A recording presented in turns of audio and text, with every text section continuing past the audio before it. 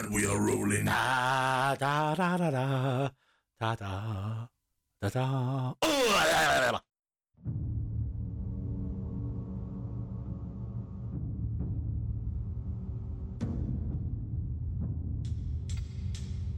between the time when the oceans drank Atlantis and the rise of the sons of Arius, there was an age undreamed of. And unto this, mass movement destined to bear the jeweled crown of geekdom upon its troubled brow. It is we, mass movement's chroniclers, who alone can tell thee of its saga.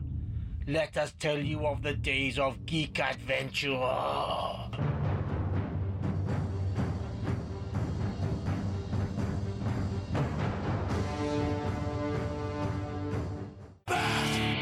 Movement presents. Movement presents. Hello, everybody. Welcome to episode 46 of Mass Movement Presents. Sponsored by Engineering Records. It is. Tim is fresh from Disney and is very bouncy and bubbly, and so we're going to get into that in a bit. It's that thing that you've never seen before, and he's happy. Yeah, we have a happy Tim on our hands today. Which is disastrous for all concerned. So, as you would expect, we're going to have a full review of Disney World and everything that's been updated there over since Tim last went. We're going to talk Peacemaker, Batman, Moon Knight. We're going to continue our Doctor Who insight. I'll run through the Doctors. I'll run through the Doctors. Yeah, we're going to go to the third Doctor this time. We're going to deep dive the Misfits, and we're going to look at the new album from Ignite, amongst other things. I'm going to say goodbye to a fallen hero. Oh, yeah, Neil Adams. Yeah. But he can barely contain himself, so we'll unleash him now. And Tim, how is Disney World? But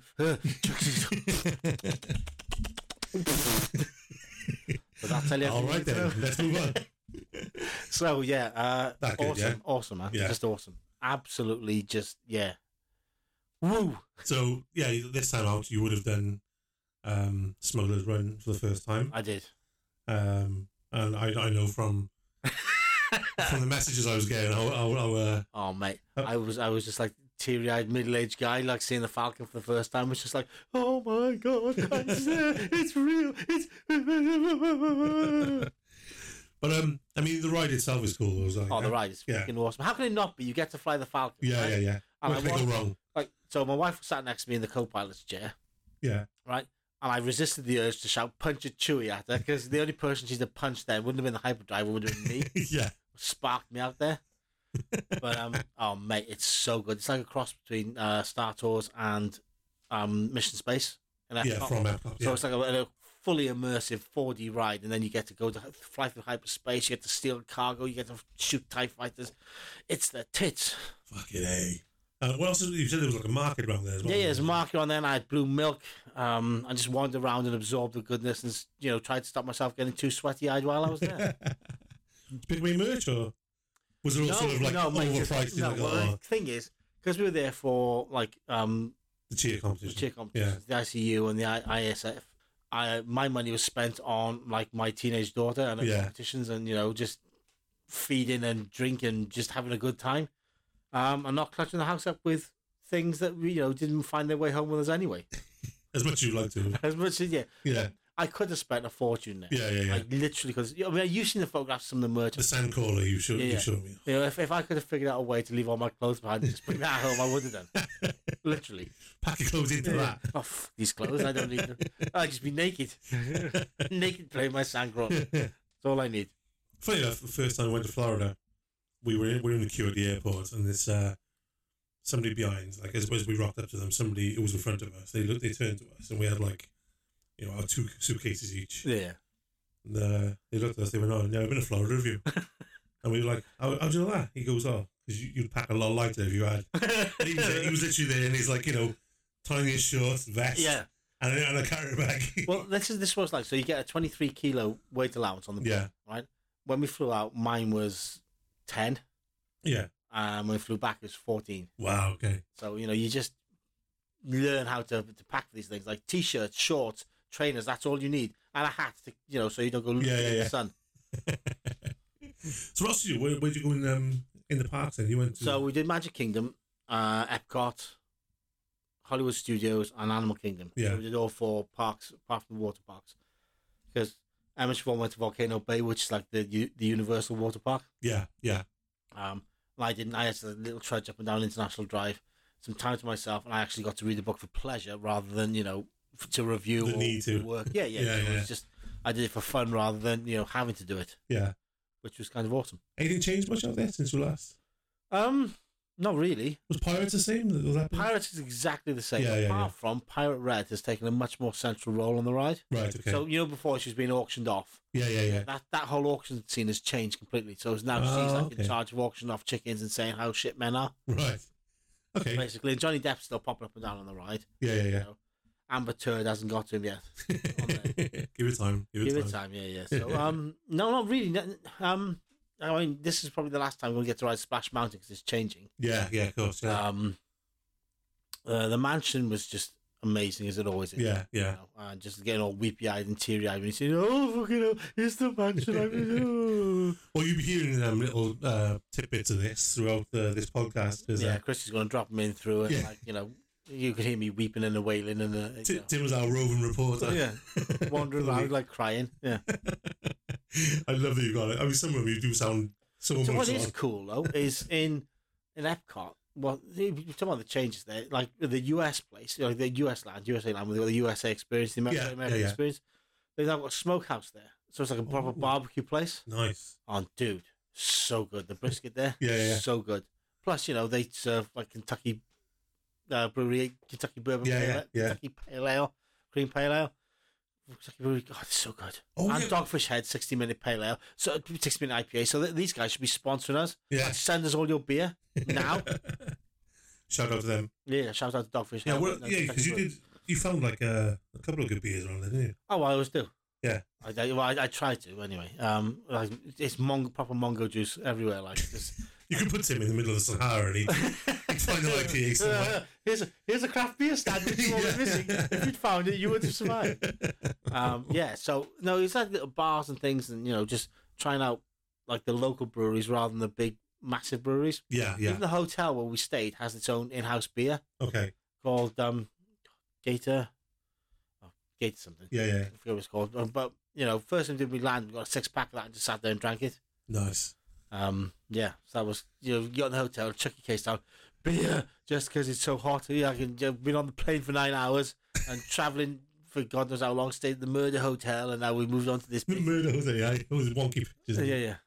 Love it. But it's cheap, and you park your car there for 2 weeks. Yeah. So that's all you want. That's all you need. Yeah, it's only a one-night stay, isn't it? Yeah. So all you got to do is sleep. Barricade the door.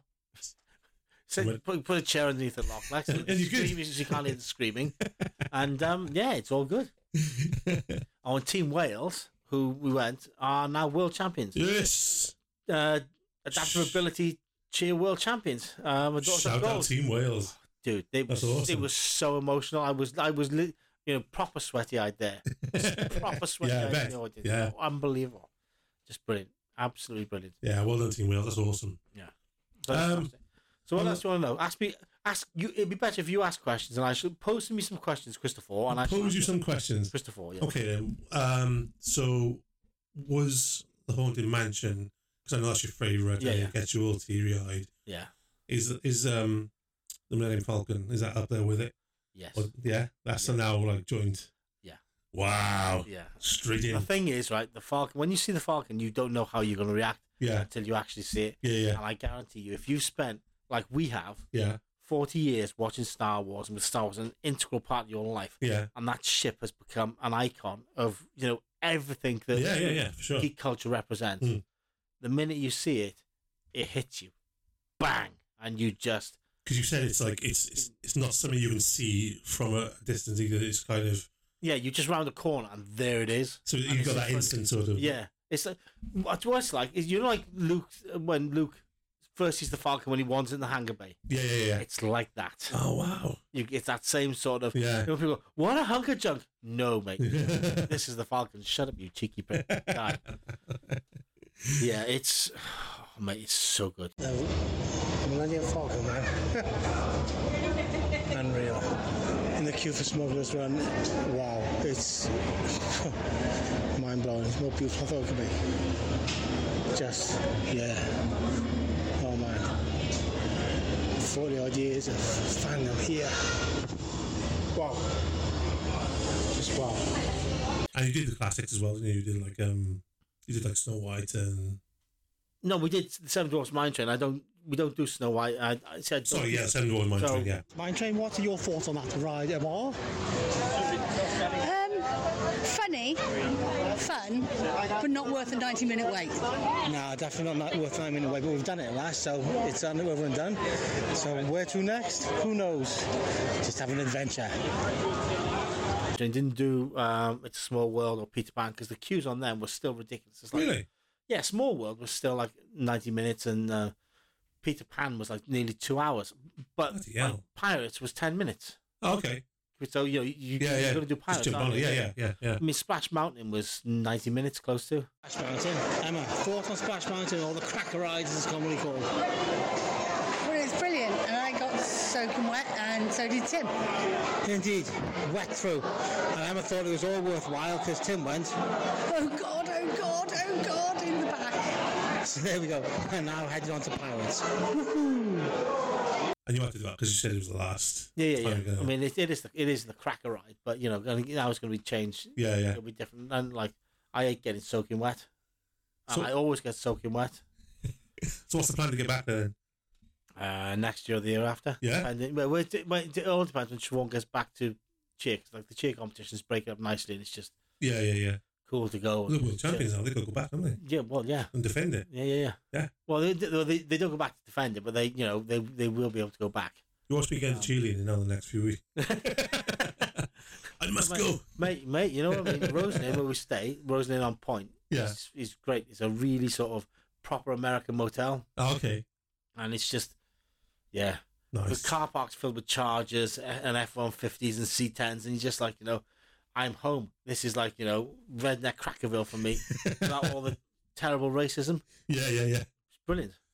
I did ask you about that, didn't I, when you came over, and I'm glad you didn't get to see that. That's the ugly side of Florida, like, You very rarely do, Yeah. It's overblown and overplayed by the media. Yeah. It's like I said to somebody, why is it you love America so much? Because Americans are awesome. Because they will, without reservation, invite you to their homes, let you drink their beer. Yeah. We won't hand you over their daughters, but you can, it's like you diddle their sisters. And no, Americans are some of my favourite people in the world. I agree with that, yeah. They're much nicer than our snobby arseholes who live in this country. Yeah, agree. And you can sit down and have a drink with anyone. Literally, you can sit down and drink with anyone and just chat with anyone. Yeah, just and chin-wagging. just shoot the shit. And politics doesn't matter. Religion plays no part in it. It's just people being people and having a great time. Like you just said, the media shows the worst side of the world, doesn't they? Oh, we did go to the Animal Kingdom. We went to the Animal Kingdom on the last day, as you know. Yeah. So we did Expedition Everest, right? Yeah. Another 60-minute wait for an awesome ride. Yeah. They did the water ride there. What is it? Tiki. Well, the Tiki. no. Tiki Run? No. Tiki. Oh, whatever. The water ride. The Yeah. rapids. Yeah. Thing there. And I went to a little bar in Africa and just got beer. Nice. Well, we went Good you did. we went to the Animal Kingdom Lodge and a Boma restaurant there. Yeah. For a buffet. Yeah. For like the last night's meal. Yeah. And it's like, how much can you possibly eat to make this worth every single fucking penny? You just watch me. 6 courses, mate. Wow, really? Yeah. 6 Bloody courses, hell. including a big old plate of curry and rice. Really? Yeah. Chowders, meat, more meat, more chowder. So was that your salads. best? Oh yeah. Well, so yeah. What was the best place you at? You told me about the worst. Yeah. Boma, I think. In the African Kingdom, Boma or Sloppy Joe's. Okay. Sloppy Joe's down on International Drive because the burger there was just fucking to die for. Sloppy Joe's. Sloppy Joe's. Nice. Yeah. There's some great pizzas out there.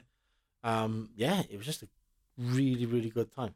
Cool. I'm ready to go back. The thing is the parks are crowded again. Yeah. But it's people wandering around, not necessarily going on rides. Okay. So like People just happy to be there, I think. Yeah, you don't get wait time in restaurants, and you can get on the rides easily enough. Mental times apart from like Avatar. Yeah, okay. Animal Kingdom, which is still 2.5, 3 hours. Wow. Queuing. Yeah. And Dino's down there like 25 minutes. Yeah. If that. Yeah. And So yeah, 2.5 hours. Shit. yeah, it was mental. So Bloody hell. and because of where it is, it's all out in the sunshine, isn't it? Yeah, yeah. You know, baking in the hot sun. Did 2 hours for the Tower of Terror. Look at this door with the key of imagination. Beyond it is another dimension. A dimension of sound. A dimension of sight. A dimension of mind. You're moving into a land of both shadow and substance, of things and ideas. You just crossed over into the Twilight Zone.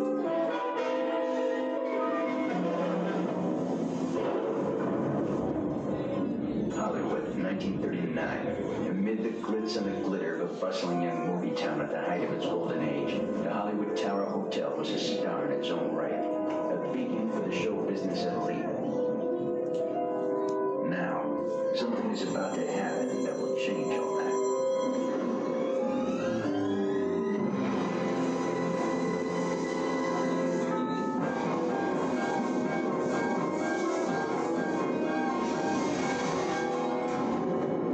The time is now, on an evening very much like the one we have just witnessed. Tonight's story in the Twilight Zone is somewhat unique and calls for a different kind of introduction. This, as you may recognize, is a maintenance service elevator, still in operation, waiting for you. We invite you, if you dare, to step aboard, because in tonight's episode, you are the star, and this elevator travels directly to the Twilight Zone. Yeah. Again, that's worth it. Tower of Terror is awesome. Yeah, yeah. That's one of my favourites. But yeah, it was just an amazing time. Absolutely amazing. Can't wait to go back. And I'm trying to figure out a way to get out there fucking permanently at some point. Because, yeah, I've had a tip full of this fucking shithole country. Make it happen, man. Make it happen. Gotta make it happen. This is Roger from Agnostic Front. You're listening to Mass Movement Presents. So let's, Move so on. that's some super good news. That's what's super good news. This was super bad news. Super bad news. Neil Adams. Neil Adams died. Passed away, yeah. 80 years old. Yeah, so you got a longer I love relationship with Neil Adams' Neil work. Adams' Batman artwork. Yeah. I love Neil Adams' Green Lantern artwork. Yeah. It was Neil Adams who made me fall in love with Green Lantern, who's arguably, as we've discussed before, my favourite superhero. Yeah. And I was fortunate enough about 10 years ago to actually get to interview Neil. Oh, really? And yeah. Wow. So I was expecting to be on the phone. I was told I was going to get like 20 minutes with him. Yeah. I was on the phone for over an hour because he didn't want to stop talking. Yeah. And he was everything I hoped he would be, and everything Awesome. I wanted him to be. Like, remember when the Superman film came out? And Yeah. it was about to come out, and there was no recognition for Schuster and Schugel. Yeah. Neil Adams made them. That's It's right, Neil yeah. Adams who forced DC and Warner to To change pay their up mind and pay up. It's Neil Adams who made comic book companies more aware of creators' rights and made them pay creators fairly. Yeah. You know, this is all Neil Adams. This is a dude who knows what was fair, knows what was right, and battled for it all his life. He was a fucking legend, and I got to spend, like I said, 60 minutes talking to him. Wow, okay. And it's, as Pickens has noted before, right? It doesn't matter which musicians you've spoken to in your life. You got to speak to Neil Adams. Yeah, For you, that was everything. And he's right. I got to speak to Neil Adams. So for me, it was everything. Oh, wow, okay. And he was just a really wonderful guy. Like, what was his last work? He was still working then? I haven't read any Neil stuff for a while because I don't think he has, to be honest. No, but he's just looking now, it doesn't look like he has. Yeah. But 70s and 80s, he was still doing stuff, wasn't he? Oh yeah. That's what I mean. That was the peak stuff, wasn't it? That was what got me into Neil Adams. This is what made me a Neil Adams diehard. So which Batman was he?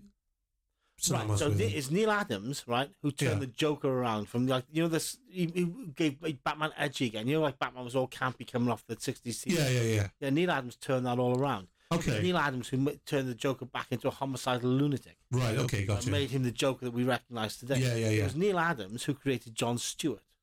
Oh, okay. Right? Yeah. The African American Black Lantern. Yeah. The Green Lantern. Sorry, he did that. That's him. That's Neil Adams. Because he believed in society as a whole. He believed in the innate goodness of people, and he believed in equality. He brought in Ra's al Ghul as well. He brought in that whole storyline. Yeah. Oh, wow. Okay. The dude was just a machine, and he was absolutely unbelievable. I'm going to miss him always. That was brave, wasn't it, to do that? I mean, Batman was popular. Neil Adams didn't give a shit. What are you going to do? You're going to fire me? Good, I'll walk. Yeah. Yeah. Literally, I will walk rather than compromise what I'm trying to say. Yeah. And that is a rare Yeah, for sure. sort of integrity. You know, he wasn't.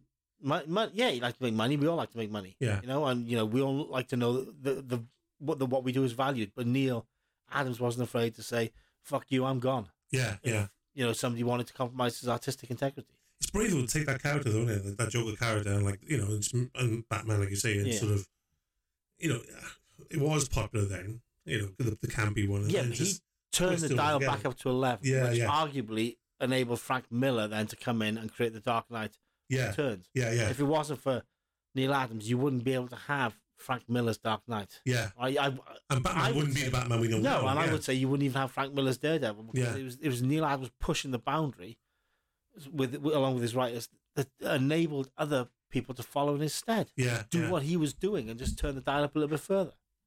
Well, yeah, that's so sad, man. R.I.P. Neil Adams. Yeah, sleep well, Neil. Good man. Speaking of the Batman, you haven't seen it yet, I'm not going to either. Yeah, I don't understand it. I love Batman, right? Yeah. I don't love Robert Pattinson's sulky ass Batman. I don't love a petulant, post-teenage Batman who takes all his bullshit out on Alfred, right? Yeah. I don't need that, right?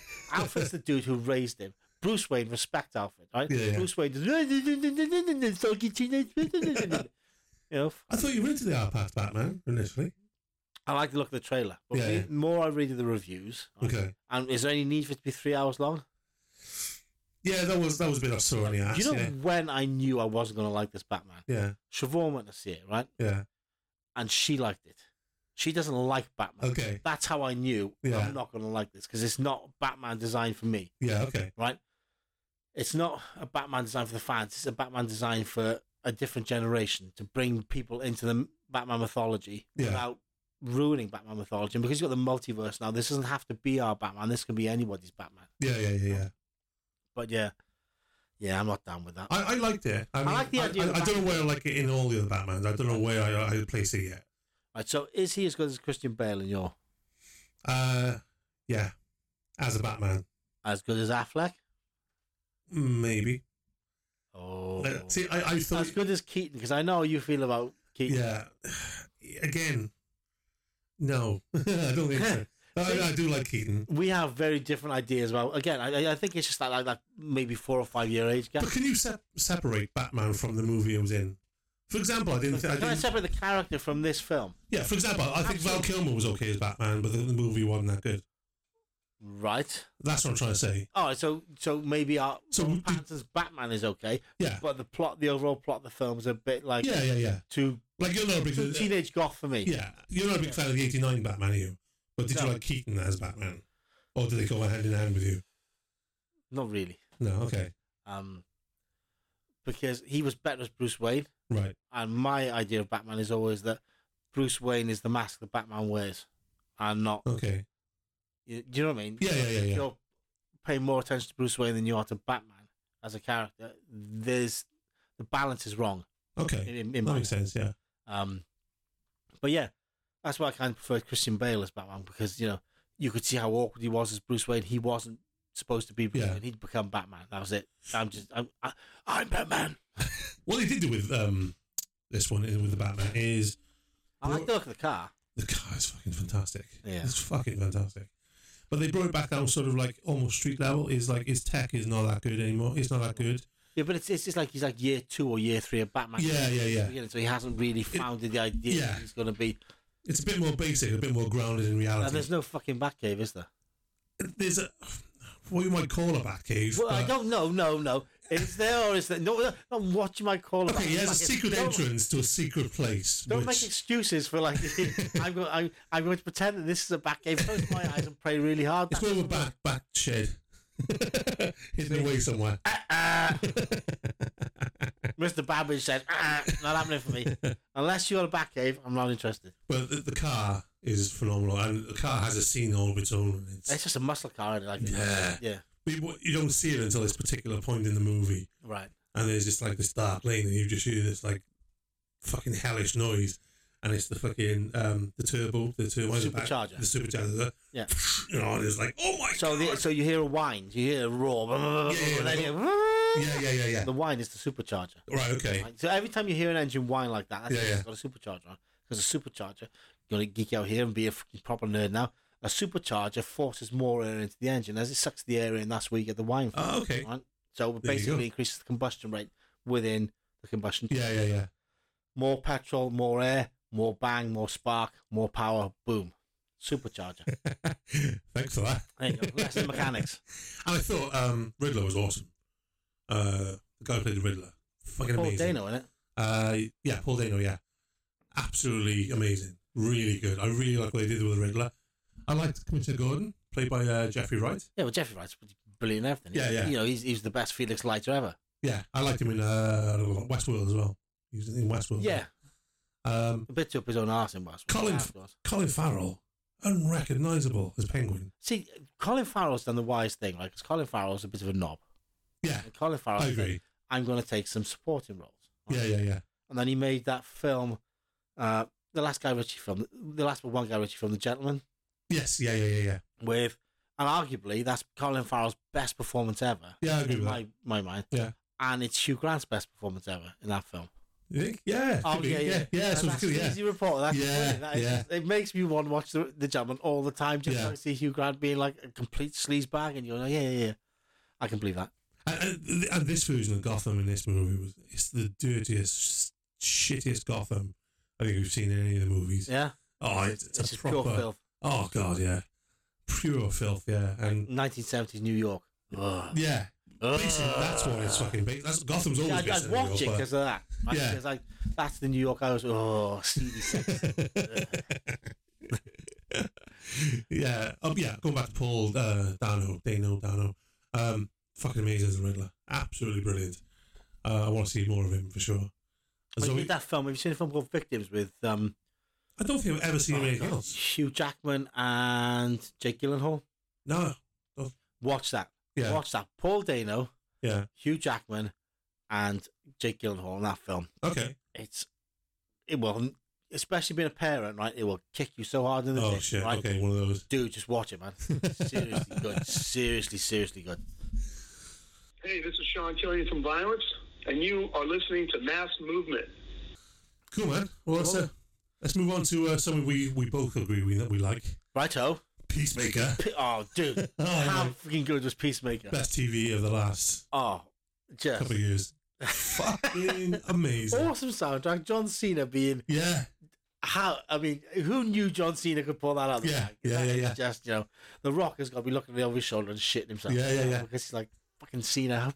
Fuck. I knew from that opening. I saw the opening bit and then the opening credits. I was like, I'm gonna love this. Oh, man, it's just Yeah. so good. Yeah. It's funny. It's gritty. It's everything you want. It's just, Eagly. And the fact they put Vigilante on screen after all this time. yeah. And just made him a complete bloody psychopath. Yeah. I'm a sociopath with psychopathic tendencies. No shit, Sherlock. But my toe, they've cut my toe. They're trying to cut his toe. Oh, the toe. Oh, The yeah. toe bit. Yeah. That was just grim. Yeah. I can't walk with my... No, I'm pretty sure it's a big toe. No, it's the pinky. Yeah. Friends don't leave friends have their toes cut off. And it's a good supporting cast as well. They're all Robert Patrick. He terrifies me in most things, but Yeah, but, as a tubby, middle-aged Yeah. white supremacist, Yeah. you're thinking, Jesus Christ. Look at that hair. But then, Look at you, nasty Joe.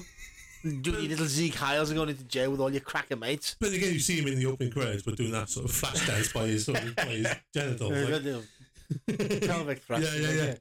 Absolutely fantastic. I cannot wait for season 2 of that. Oh, and well, James Gunn's writing and directing the whole next season as well, isn't he? Yeah. That's going to be something special. So that, oh, mate, it was just so funny. Yeah.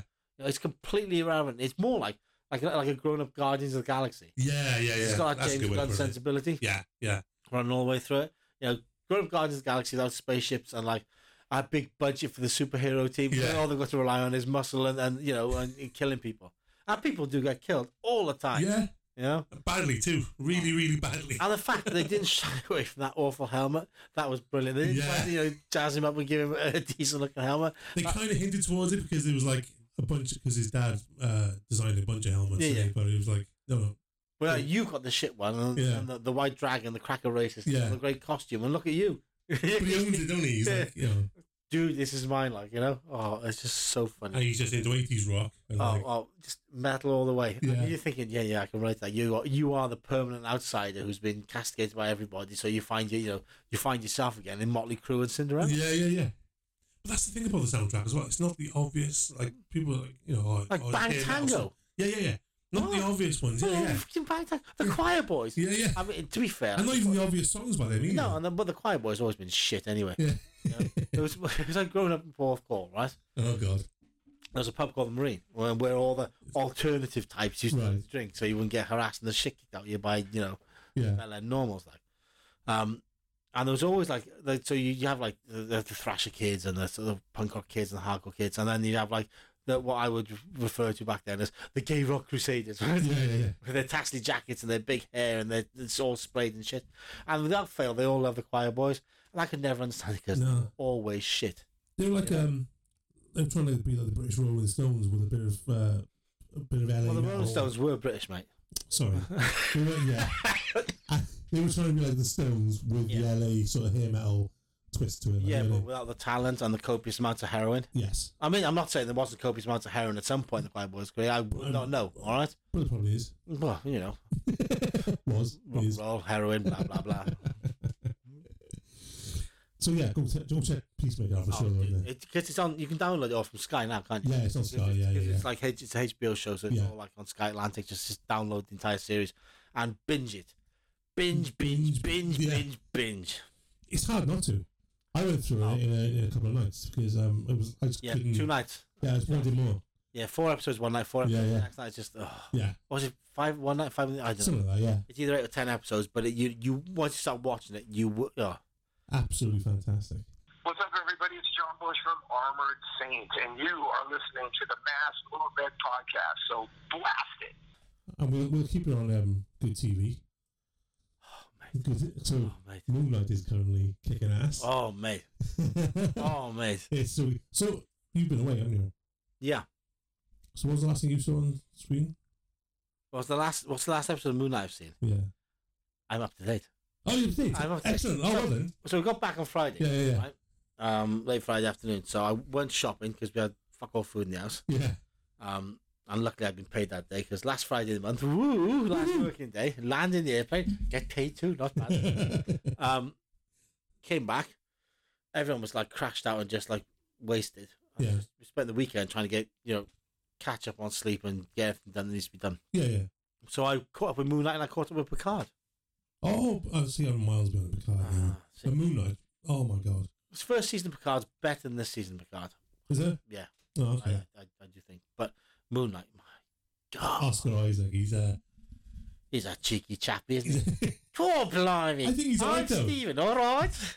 I mean, when you think of like, all the famous Hollywood people who've tried to do British accents, like it's pretty good. Keanu Reeves, Dick Van Dyke. Yeah. He's pretty good at it. He got some of the little sort of nuances down there, Yeah. But I didn't like catch you on the flip flop. Oh yeah, that was a bit off putting. Yeah, I don't think I've ever heard that. I've never heard anybody say catch. If anybody ever said they catch me on the flip flop, I'd hit them with a hammer because that is just ridiculous. But no, he has nailed the character completely. Yeah. He really has embodied it, and he's embodied the psychosis of Moon Knight as well. Yeah. And everything that really embodies the character and makes it tick. Makes Moon Knight tick. Oh, it's just so good. And the flashbacks the flashes between like Stephen, before Stephen knew that Mark existed, and he'd be like just wake up somewhere. That first time he woke up in I'm assuming, like in my head, was that in the van when he first realised? Well, no, so it's in front of the castle. So I'm assuming. Oh yeah. Castle is in Latveria. Okay. Which is a way of saying Doctor Doom is real, people. Look. Yeah. Right? Okay. And his jaw was dislocated, and he clicks his jaw back into place. And you hear the crunch. Yes. Yeah. Oh, that's right. I remember now. What a way to wake up anywhere. Yeah. Been there, done that. And just blacking out with major violence being done. Oh, wonderful. Yeah, but he's just showing his acting chops there, though, wouldn't he? Because he's absolutely. I don't think any other actor could. I don't think anybody else could have brought Moon Knight to life the way Oscar Isaac has. Yeah. I think it's just been absolutely superlative. It's from beginning to end. I mean, Ethan Hawke as well. But Ethan Hawke is a powerhouse actor, and Oscar Isaac's pissed all over him. Yeah. Ethan Hawke's done is like I've turned the dial up on my bad guy. Yeah. It's a very menacing. I Thank you walk very on much. shoes full of glass. Yeah. And Oscar Isaac just comes in and goes, "So, how big's your dick then?" Dong, on the table. Check out my wanger. Have a bit of that. Check out my wanger. Yeah. Lick it, Ethan. Lick it. And it's perfect. So where do you think this is going to go then? I'm not up on the comics, the Moon Knight comics. Right. So at the moment, there's one episode left. Yeah. Right. Yeah, what were we, Isaac 6 down? 6? Yeah, 6. Yeah, Oscar 7. Isaac hasn't been contract for another show. Oh, okay. Another Moon Knight show. I don't think it's going to be the end of Moon Knight because it's been so popular Yeah. that they're just going to say, "Here's your check, Oscar," and he's going to go, "Can we make it then and there? Oh, whenever you want to." Yeah. We will do it when you want to do it. Yeah. I think Moon Knight is here to stay. Yeah. I hope it's so. a good indicator of where they're going to go. And as far as the levels of unmitigated brutal violence in it, right? It's a good indicator for when they redo the Punisher. Yes. They're going to start making the Punisher again, aren't they? And Daredevil. So if they will do this with Moon Knight, they'll do it with Daredevil, they'll do it with Punisher, and you'll get these street level shows that are just uncompromising and brutal in the way they're supposed to be and the way they were. That's right. We had this conversation when Moon Knight was announced. Yeah. And you said something to that effect of, Moon Knight's going to lead the way in bringing absolutely. It's and Deadpool. Yeah. If Disney's got Deadpool, they can do anything. Deadpool, they've specifically said that the script for Deadpool 3 is written, and they're going to start shooting. Yeah. And it's all the way. They're not fucking with the formula. Yeah. Because why would you? No, when you want to make that much money, why would you fuck with the formula? Yeah. You can bring Deadpool into one of the Disney parks and have like a Deadpool bar, like the Mercenaries bar, where Deadpool hangs out, where all the mercenaries hang out. Yeah. A place for adults only, where there's rock and roll turned up. And the beer is good. The food is, okie dokie. Yeah. And, Deadpool makes an appearance. Yeah. Perfect. Yeah, for sure, yeah. Yeah. Because Disney's not just for kids. Honestly, it's not. It really isn't. No, it isn't, no. As these two grown-up kids here will constantly remind you. Yeah. Such an old-fashioned attitude if people think like Disney's for kids. I mean, the costume's perfect. Summon the suit. Yeah. Oh, my God. Studio, like, there's the phrase. Oh, there's the money. Right there. Yeah. Right there. Yeah, baby. I love the difference between the suits as well. So if he's Mark. Yeah. When he's Mr. Knight. When he's Mark, he's Moon Knight. And when he's Steven, he was Mr. Knight. Mr. Knight, yeah. Oh, it was just perfect. Yeah. Mr. Knight is in the comics at the moment. So the whole Mr. Knight runs through it because it's his, the way he greets the world to let them know who he is. Moon Knight is the avatar, the weapon. Yeah. Mr. Knight is come get some. Yeah. But he just hammed it up so well. Do you know when he's struggling when he first realised he's got a split disorder, split personality? Yeah. And just the way he hammed it up. You know what was good? There's a couple of beautiful Easter eggs, right? Yeah. So when he opens the phone for the first time, he's flipping through his phone. Yeah. And it's like Layla. Yeah. And it says Duchamp. Right. The name Duchamp appears. That's French Duchamp, right? That's Mark's butler, best friend from the beginning of Moon Knight. Oh, okay. For years and years. That's like a nod to the fans saying, "Yeah, we got you. We got you. We know." And then I love when he beats the shit out of those Egyptian assassins, right? And he's basically killed them and wiped them out. And Stephen's like, "What did you do, Mark?" He said, "It wasn't me. That's Jake Loxley. That's the third personality manifesting itself." No way. Well, it's a third personality, yeah. I didn't pick up on that. So when so him and Mark disagree who beat somebody when they're in Egypt, yeah, right? He's in Egypt. There's like 3 assassins who he ends up chasing after. He does massive violence. Yeah. And then it just blacks out for a minute, and then you see him, and they're all like dead around him, and he's done massive violence to him and stuff. Yeah. And Mark like, that wasn't me, and Steve's like, it wasn't me either. Oh, okay. That's Jake Loxley, I bet you. Wow. Okay. See, you know that. That's gonna be awesome. Yeah. Fuck. So there's the third personality, which I think will come out at the end of the show. Yeah. Yeah. And do massively brutal violence to Ethan Hawke. Oof. Which I'm glad. Yeah, but it's easily the best. It's my favourite Marvel show so far. Yeah. It's even surpassed Hawkeye and WandaVision, Captain America. Oh, Loki's a great show. But it's like WandaVision next, then Hawkeye, then Captain America, then Falcon Winter Soldier, and then there's so many in there. Jesus. There's 5 shows. And Miss Marvel's coming. After it's Kenobi, and then there's Miss Marvel in there. That's right. Yeah. Kenobi's in this month. Yeah. Big month coming up. Dude. I know. Dude. Star Tours and we did Smuggler's Run. Emma, your thoughts on both? Made me feel slightly queasy, but at least it didn't give me a stroke like the one in Epcot. Was that Mission Space? Yeah. Or did you enjoy flying the Millennium Falcon? I didn't fly the Millennium Falcon. Yes, you did. Did you enjoy flying the Millennium Falcon? I pushed some levers and pressed some You flew the Millennium Falcon, just that's an end of the story. Did you enjoy it? Yes, it was good fun. Thank you. That's all. Hurrah. Flew the Falcon. Woo! Right, so continuing our Doctor Who series. We're slowly making our way through all the Doctors, giving our opinions on what we think of each of them. It's time for the third Doctor. My favourite. Yeah, this is your favourite, John Pertwee. John Pertwee, yes. Okay. The Action Doctor. The action, yeah. So why is he your favourite then? Is it just is that a time thing? Like when you? It's weird because I didn't know. Like when I first saw Doctor Who, it was Tom Baker. Because he was before you. Yeah, he was before you. Yeah. I mean, I'm old. Like, I'm not that fucking. So I was being nice then. For once. But yeah, the first Doctor I remember seeing is Tom Baker. And the first episode I remember seeing is the Invisible Enemy, Invisible Assassin. Yeah.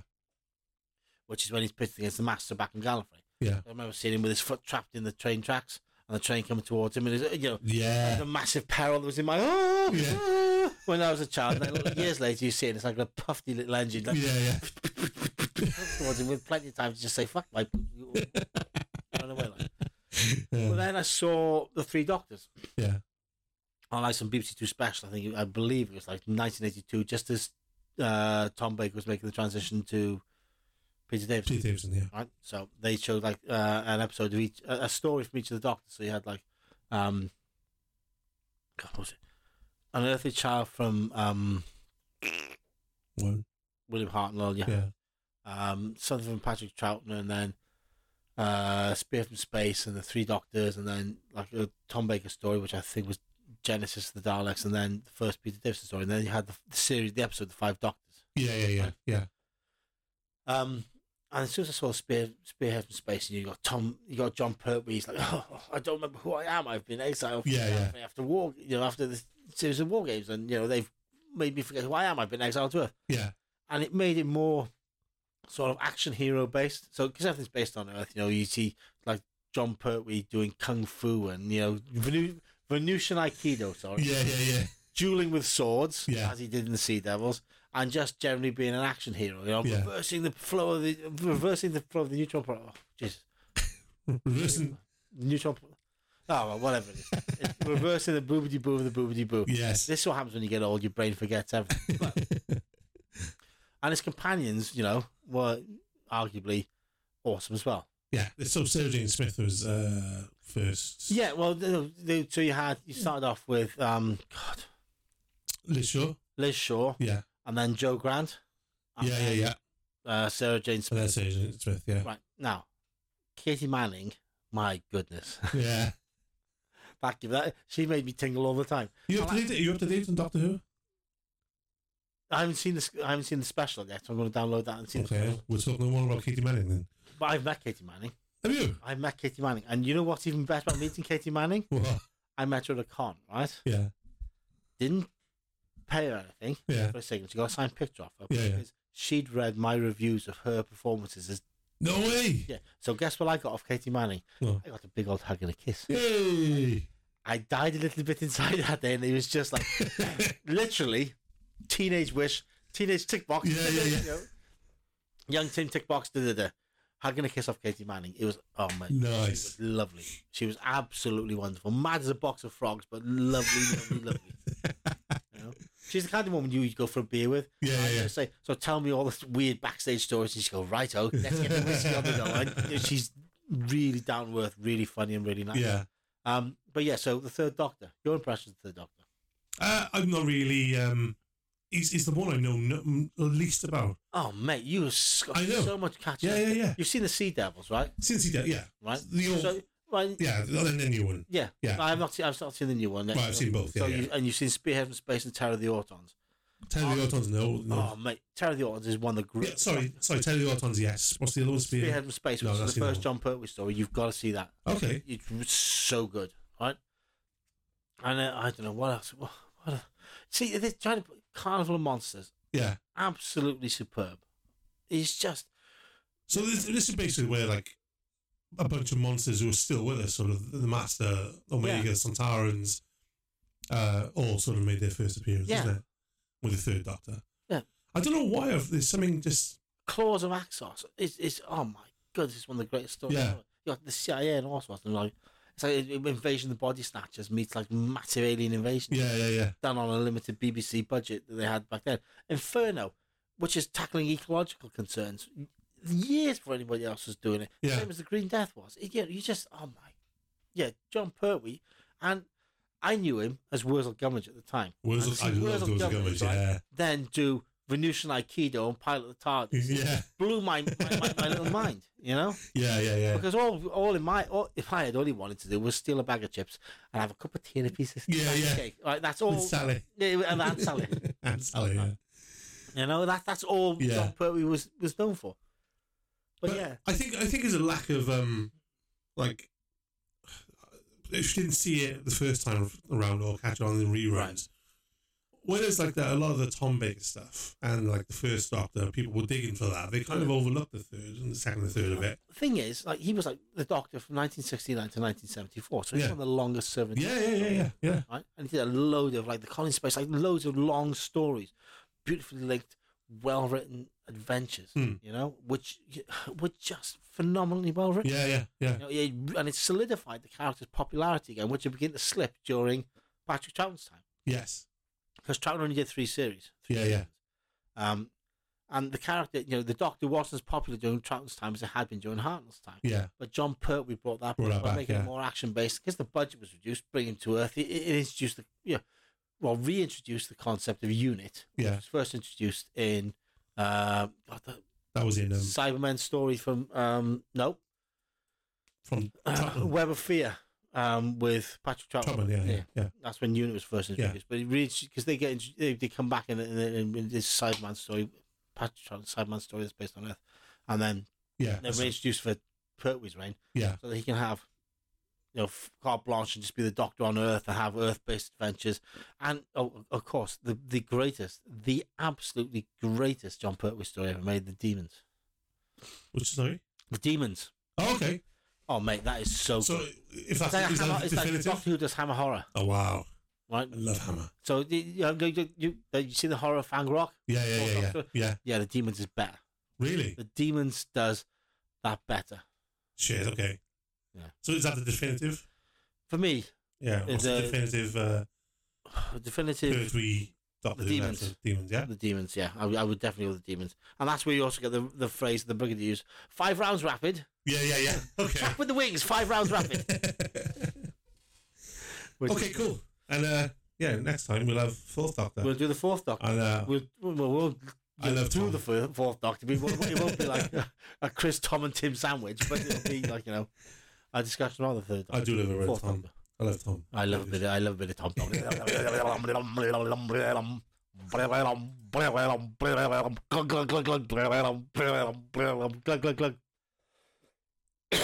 You done? Yeah.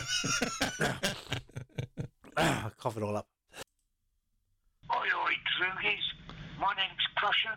You are listening to the Mass Movement Podcast. And I tell you what, it's fucking brilliant. Okay, so yeah, I caught up with From, which is a new series on, I think it's on the FX channel. One of these weird channels that you like that I never really subscribed to.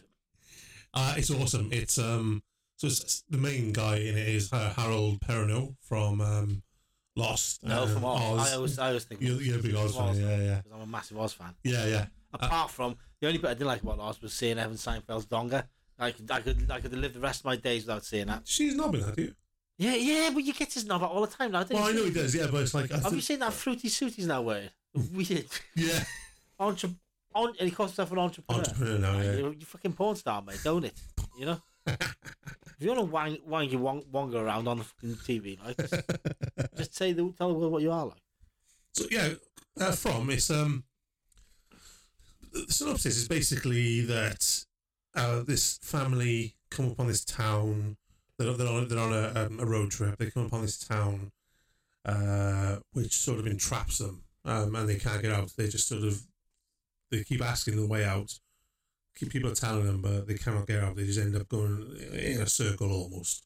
So it's kind of like a Lost meets the Twilight Zone. Yeah. And then it comes. You find out that basically that everybody who's in that town has also been in this, on a road trip and have found themselves there. Don't quite know why, but they do know that there's something in the surrounding forest which comes out dark. So they got a curfew. They have to be indoors by dark. But these demons, or wherever they are, we're not quite sure at this point what they are in the forest. Yeah, can manifest as your loved ones. So it's like Lost meets The Village meets Twilight Zone with and it's properly scary at some points. I mean, the demons are quite gnarly. It's more sci-fi than anything else. I mean, it's got lost overtones in a lot of ways because I mean, Harold Perrineau for a start. Yeah, but Harold Perrineau was also building a radio tower to try and Oh, okay. So it's like, okay, that happened in Lost. this is a little bit familiar. And then they so season 1 pretty much ends with Perrineau sort of going, like, that's it. I'm gonna find out. I'm gonna just keep walking. I'm gonna try and survive because he comes upon these amulets which seem to stop, at least temporarily, stop the demons. Right. If you have these amulets around. So he's got a bunch of them, and he sort of makes his way into the forest to see what he can find out. And that's where we are with season 1. He ends up sort of somewhere else. So I'm trying to do this spoiler-free, by the way. But so you've seen season 1? Yeah, season 1's done, yeah. Right, okay. So I'll have to catch up with this. Yeah. I mean, I would literally watch Harold Perrineau in anything. Because the dude's always incredible. He is awesome, yeah. Because he owned Oz. Because he's the narrator all the way through Oz, Rest of the cast is great. Not so many people you recognise. Well, yeah, because, Harold Perrineau's taking the entire budget, isn't he? Yeah. So where's all the budget gone? It's gone on Harold. But going back to Lost and the comparison to them, he's got other stuff like there's the strange guy in the town, right? Who sort of does drawings and sort of there's a deeper meaning with him and stuff like that, which again is very Lost. But that's not to write it off. When I said all the Lost, Lost is awesome. So all the Lost comparisons are not sort of a slight on it. Well, it took me like years and years to see like the last series of Lost. Yeah. Right? And it was quite a sweaty-eyed moment at the end. Yeah, for sure.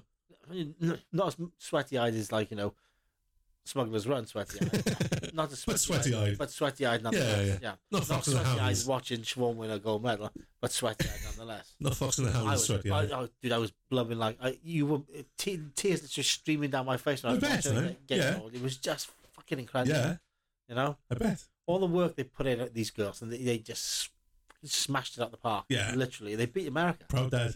Oh, yeah.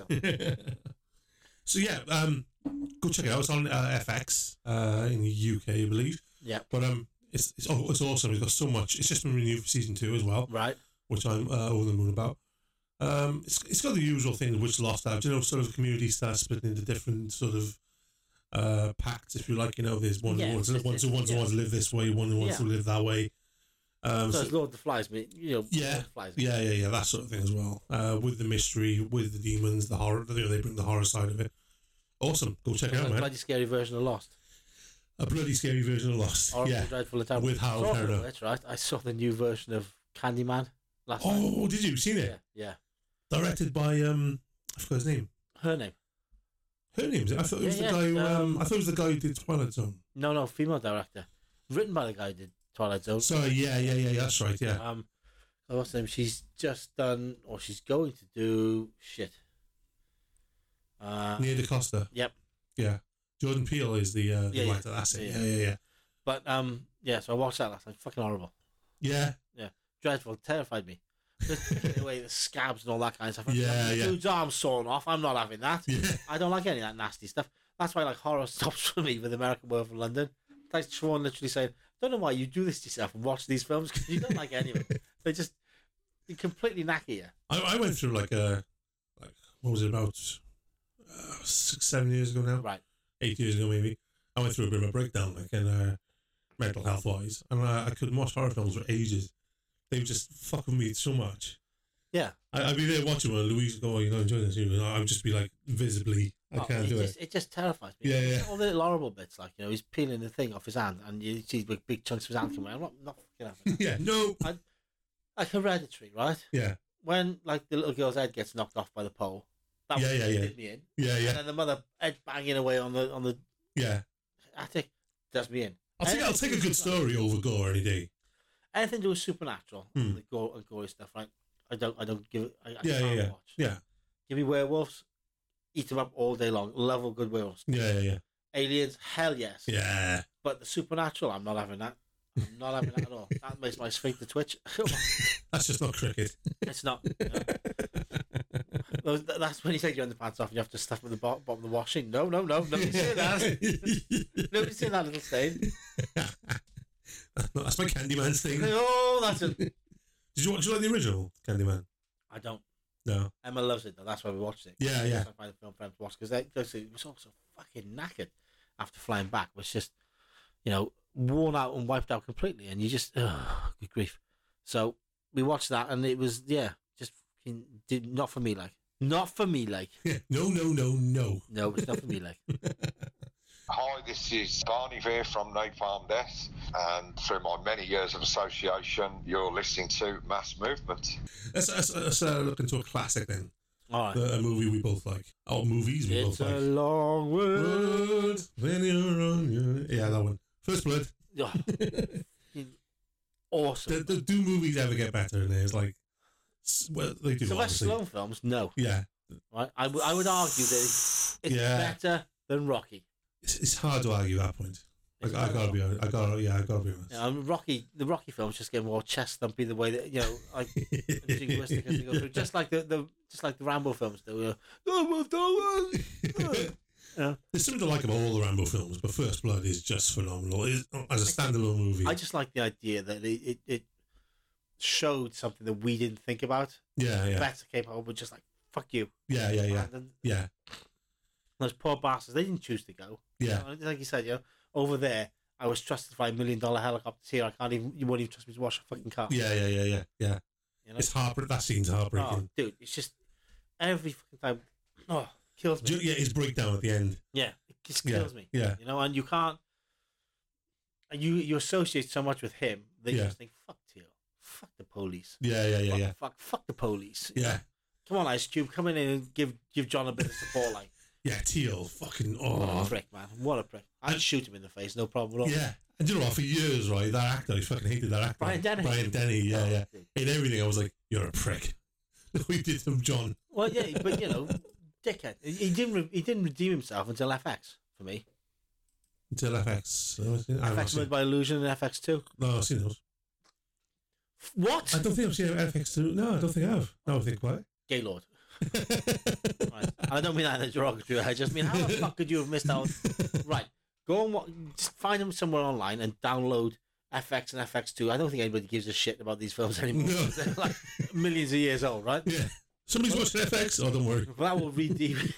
It will redeem Brian Dennehy in your eyes. Okay. That's the only thing that'll do it. Yeah. Because, you know, have you seen Gladiator? Because he's a dickhead in that. Yeah, he is. Yeah. You know? Yeah. Top of the head, hardest part of the body. Bang! That's the best boxing movie ever. But you read the book?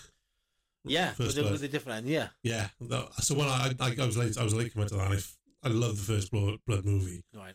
And when I found out about the book, differed so much. Like David Morrell, yeah. Yeah, David Morrell's book. Yeah. And so he ends up like Trotman has to put Rambo down. Like, yeah.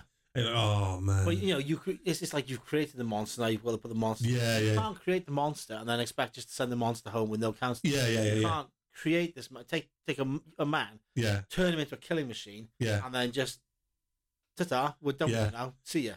I think I first watched that as a kid as well. Even like, you know, I wasn't sort of at that age, the Vietnam War. I didn't wasn't up on it or anything. See, my first. It was just cruelty. It was just, this dude wants to go see his old mate. My first TV memory is watching like American carriers. Yeah. Sailing back from Vietnam and having helicopters pushed over the side because the equipment was obsolete. Whoa. That's my very first memory of watching TV.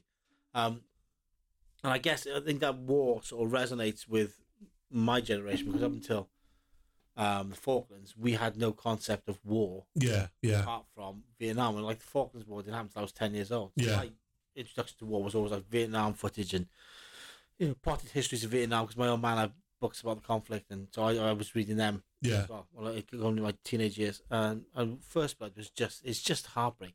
It's just such a wonderful film. It's such a great performance from Sylvester Stallone as well. Yeah. You know. How did you feel about the rumored remake? There's a rumored remake. Yeah, apparently, yeah. They're all about what's his name? Kylo Ren. Adam Driver. What? Adam Driver.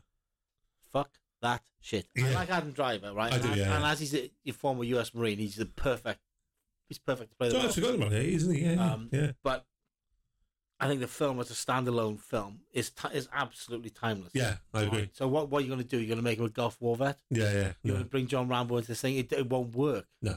It won't work the same way. I agree, yeah. Because, this is a man who was taught urban warfare and guerrilla warfare to survive in an environment which is completely alien to him. Yeah. And he became one with that environment. And then you take him from that environment, expect to put him back into society. Yeah. It just doesn't work, It was also sort of like Stallone at this point. He was still, it was 1982, wasn't it? So he'd done the Rocky movies, but he wasn't a superstar by any means. Well, this is the thing with Rocky. He's still an actor who wants to prove himself. But he came off Rocky having won an Oscar. Yeah. Right? So basically he can do what he wants, and he wants to do First Blood. Yeah. And you think, that's a brave choice of film, given that, the war in Vietnam at the time, since 82, is still incredibly fresh. This is a very raw wound, and you're just you're basically saying, face this. This is what we've done. Yeah. Right? Yeah. This is the aftermath of the conflict we were involved in for 10 years. Yeah. Arguably, 10 years officially, sort of 15, 20 unofficially with CIA helpers and, It's his passion, like Stallone's passion, like, the Rocky script. He was so passionate about it being made, and the hero's Rocky. Yeah. They were like, "Oh, we love your script. Here's here's 100 million." He was like, "No. I come with the script. I'm Rocky." They're like, "No. Fucking Robert Redford's Rocky." Yeah. They're like, "No. And I'm Rocky. And he pretty much did the same with Rambo. Not in he forced John Rambo was supposed to be John Rambo, but he co-wrote the script. And do you know why the ending of First Blood is the way it is? Why? Because when it was tested with audiences, they hated the way it ended. Okay. They wanted John Rambo to survive. Okay. Because everybody associated with him, because you can't put this guy through hell and then kill him. Yeah. And so they had to reshoot the ending. Man. It's devastating either way. I mean... It is, Even him being carried off by the police is still devastating. Like, he just looks broken. And it's like, everybody takes the piss out of Rambo 2. Yeah. For First Blood, Rambo 2. Yeah. Rambo First Blood 2, whatever it is. But there's that scene right at the end when he does that speech. It's like a 35-second speech, Is that the whole to win the war, you got to become the war? No, what about me? What about the guys you left behind? Oh, How will you live, John, day by day? And he just walks off. Yeah. That speech kills me. Yeah. Man. Oh, dude. So what about Rambo 3? Rambo 3 is just a sort of jingoistic, like let's go kill some Russians. And now they should be showing that every day. Look. Yeah. And he was ripped for this. Well, he gone to cinema. Yeah, but he just went to I've gone to the temple. I've been fighting with the sticks doing the Muay Thai, and now I'm here to kill you all. What about the where you at with the newer two then? Right. So I've seen Rambo 3, 4, and 5 in the cinema. Right? Okay. Yeah. So Rambo. Yeah. Which is part 4 when he's in Burma. Yeah. Is awesome. Yeah. I absolutely love that film, especially when he's on the mill going bum bum bum bum bum bum bum, just tearing the Burmese apart. Yeah. And somebody jumps on the truck and he turns around and just shoots him to juice. He exploded. It's just wonderful. Yeah. And the last one, I wasn't so keen on. I thought it was a shitty way for the character to go out facing the Mexican drug cartel. It was nice that he made it home, but yeah. I wanted more from it. I wanted more heart in it. Yeah. And it was just heartbreaking again. So what happens to Rambo? He loses the girl he cares most for in the world. She dies. And then he rides off in the sunset like at the end of Shane, and he's fucking dead. Yeah. Oh, cheers, like. Yeah. Way to go, like. Way to treat John Rambo with a bit of respect, you bitches.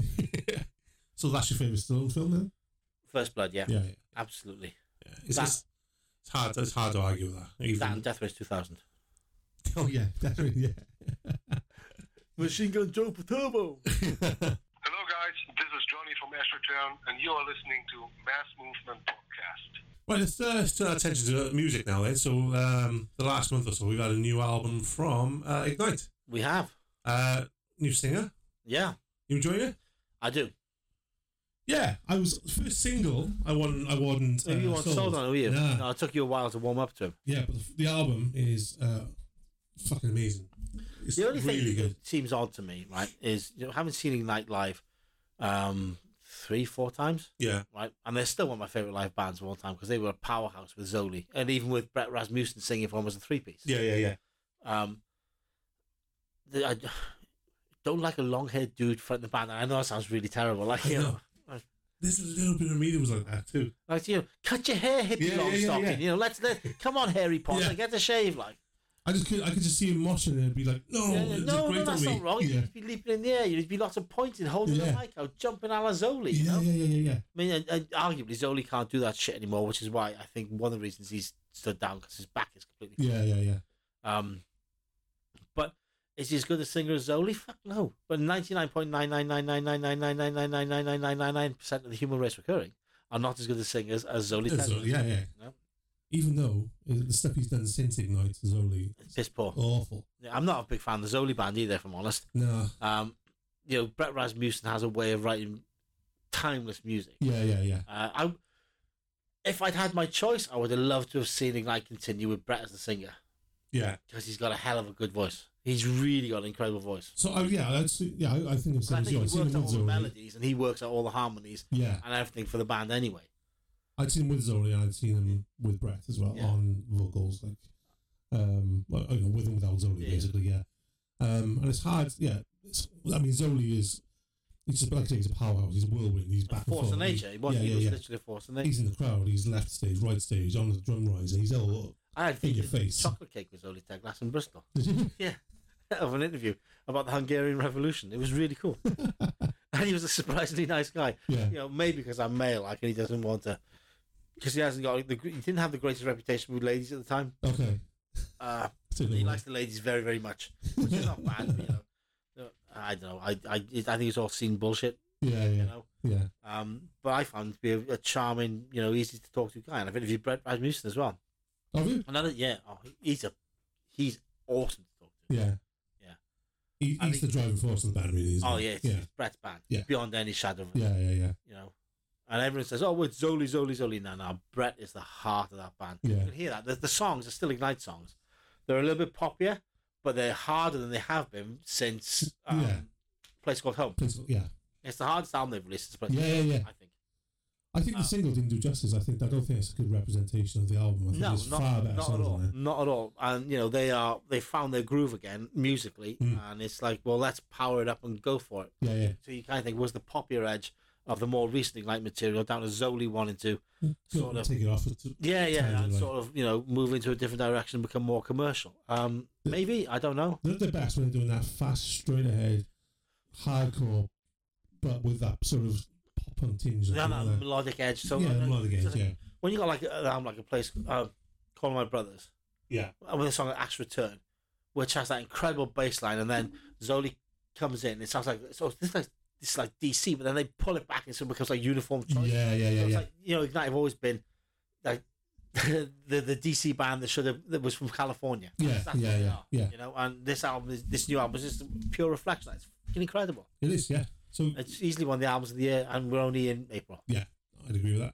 Absolutely. So well played, Eli Santana. Yeah, new singer, and we do actually like it, even though we're talking a lot about Zoli. Yeah. You know, get a fucking haircut, mate. It doesn't suit a chap past the age of 30. Long hair.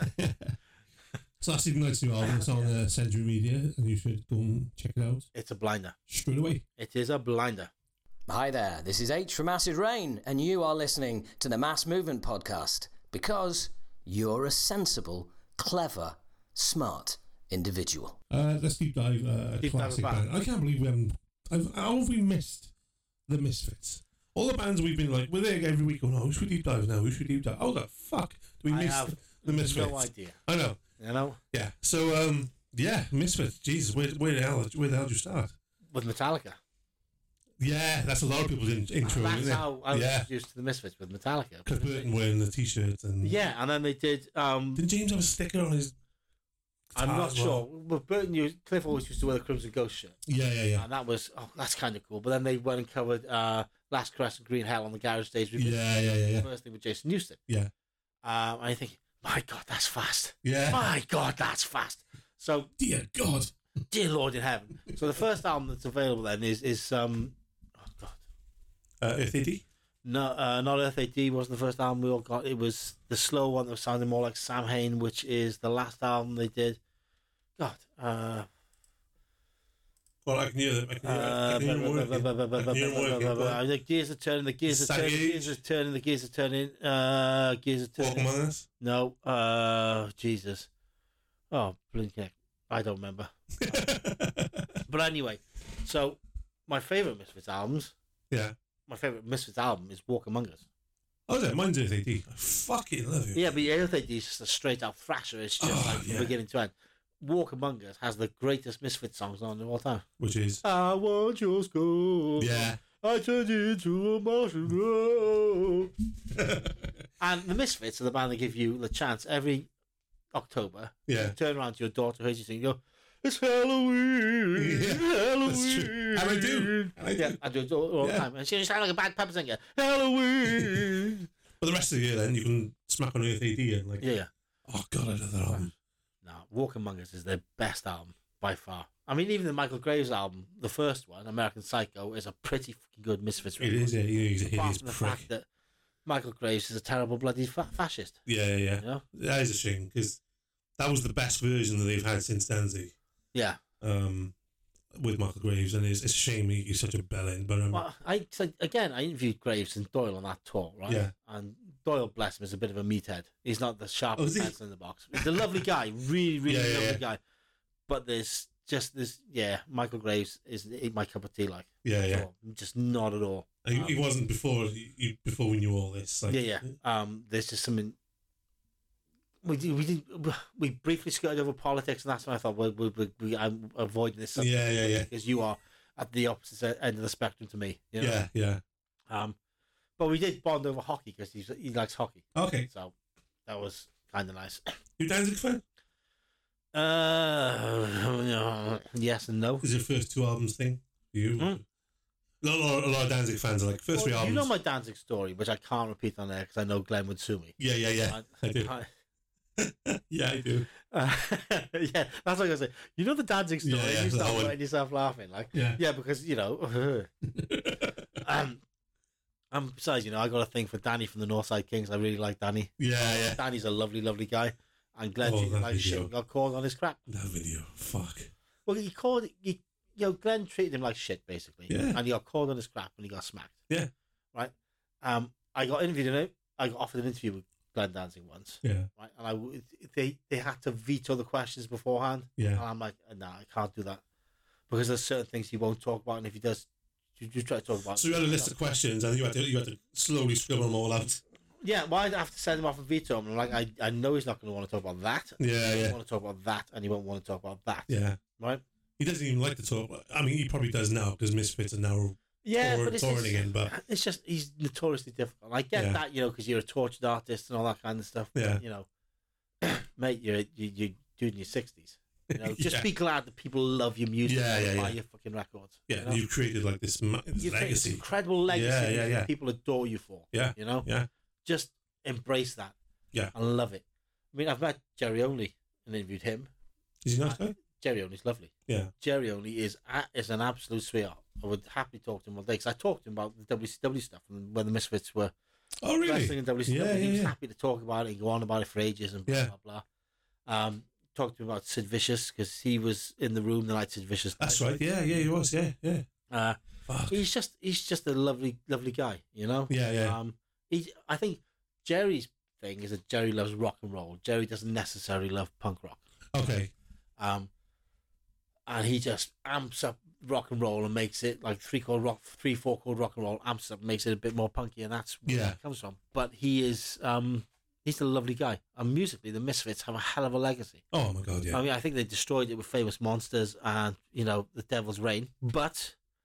See, The Devil's Rain I thought was all right. I hated it. I absolutely hated it. It's very rock and roll, like you just said about Jerry Only. It was just stayed and boring. It's the Jerry Only show, that. Yeah, but when you know, right, that he can write better stuff than that. Yeah. As evidenced by American Psycho. Yeah. It just felt, Jerry, man, you've just dialed it in. Yeah. I know you can do better than that. Go off and do something different and call it, and Yeah. only keep the fucking good stuff for the Misfits. Am I happy the Misfits are cashing in now? Fuck yes. Pay them double. Yeah. I'm absolutely happy they've been able to trade in their legacy and make some money. Right? Would I like to see a final Misfits album with Danzig singing? Hell yes. Hell yes. Yeah. I would. It would be on pre-order the minute it was announced. Yeah. Right? It really would. Yeah. Because that would be something to celebrate. Will it happen? I doubt it. No. Because there's too much bad blood. Recording, doing the occasional show is one thing. Recording together. Well, they only have to. They know the set list. They only have to turn up and play. They don't even have to, meet each other. They just turn up, play, get paid, go home. La, job done. But writing in a room together? No, that's never going to happen. Even with technology. Look, what about this bass riff? No, I don't think so. What's the song about, Glenn? This song's about your mother. Glenn, what's you saying? Your mother. So you were like, Earth AD was what, 83, 84? Yeah, so I first got the Misfits around like 87, 88. And you went straight back to the Walk Among Us? Yeah, so I went out to Florida in 89 and I'd been sent cassettes of like Misfits bootlegs, like the Alice Bar bootleg. Yeah. And Evil Alive had just been released on there, and there's a great line on there. We're doing We Are 138 with Henry Rollins. Henry, yes, yeah. And there's that wonderful line there. One more fucking time, you asshole, and you die. That's right. And it's that broad sort of New Jersey. Yeah. You believe it. Yeah. Somebody's come on stage and fucking on the Misfits. One more fucking time, you asshole, you die. It's like, yeah. This is my kind of man. It's like sloppy and barely on the edge of control. Yeah. Love that, and that's why I love the Al Miles Bar, and I'm sure you'll be able to get it on YouTube and tune into it because it is just fucking incredible. That's what we said this before in a show. Like fast, frantic. The best punk and hardcore is just on the cusp of falling apart. Yeah, and just hideously focused energy. Yeah, it's all energy and it's all attitude and all balls out. Yeah, just go for it and just destroy. Yeah. And that's what the Misfits were good at. Yeah. And that's why everyone says, well, they were shit live. No. The Misfits were fucking incredible live because they were always just on that cusp of everything disintegrating into chaos. But they kept it there. Yeah. It's just balancing finally on that edge, and they were fucking brilliant. And that's a fucking talent in itself. It's an unbelievable talent itself. They were just the fucking tits live. And I wish I'd been in some of those shows. Fuck yeah. Just can you imagine, like, the Misfits supported by the Necros Negative Approach. How the what kind of show would that have been, Yeah. You'd be bruised and battered and dead. Yeah, it's true. I would need, like, literally heart pills to get through to my head. What I did like about their recent tour was like they still took out they took out Cro-Mags, and Harley's Cro-Mags. They still sort of looking out for the punk guys, like, Yeah, they are. I did like that. I mean, we're going to go see Harley's Cro-Mags in Yeah, we are. Am I looking forward to it? Yeah, I am, because I want to see Harley pull it off live. Yeah, I do, yeah. But do I want to interview Harley? Yeah, I want to interview Harley because I want to get Harley's side of the story. I want to talk to Harley. And whether he'll tell us his side of the story, we don't know. I'm sure he would. I hope he will. Yeah. Because it would be great to hear Harley's side of the story. And meet the man himself and speak to the man rather than listen to the mythology. The hearsay. She said stuff. That's what I want to do, Absolutely. I read Harley's book. Really enjoyed Harley's book. Thought it was great. Gave a glowing review because it's a really great read. Yeah. And that's a hell of a life to live. Hell yeah, it is. Jesus, yeah. But like everything, there's every story. There's two sides to every story, and it's one half doesn't the other. There is no definitive straight line or A to B to C to D. No, that's right. Sort of interpersonal relationship, especially in a band. Yeah. So yeah. Anyway, we got to the Cro-Mags and the Misfits. So we did, didn't we? Focus on the Misfits. Your favorite Misfits song? That could change daily. Honestly, it could be We Are 138. It could be Green Hell. It could be Demonomania. Right. It could be fucking Queen Wasp. Right. Queen Wasp, go! Yeah. Honestly, it could be Hate Breeders. Any of those. There's just so many anthems. It's either Horror Hotel or 20 eyes in my head. Again, that's a good, yeah. You know, and it's just, Yeah. Shout out to Gary Pugh for doing the best fucking Glenn Danzig impression I've seen in many a year at that show last year, last Halloween. Gary. There's always a shout out to Gary because Gary just fucking rules. Fuck yeah, man. We don't see enough of Gary Pugh. No, we don't. The world hasn't seen enough of Gary Pugh. He's coming back. I know he is. Oh, dude's awesome. He is one of my favourite characters from the South Wales hardcore scene. Oh, yeah. Ever. He's a badass. He's just funny. He's lovely. Yeah. And yeah, he's great to hang out with and speak to. You know? Shout out Gary Pugh.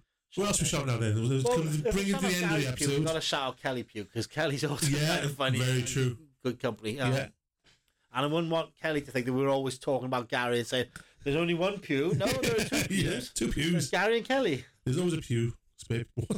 Oh, you knob. There was a joke there somewhere. I lost it. It really wasn't. Yeah.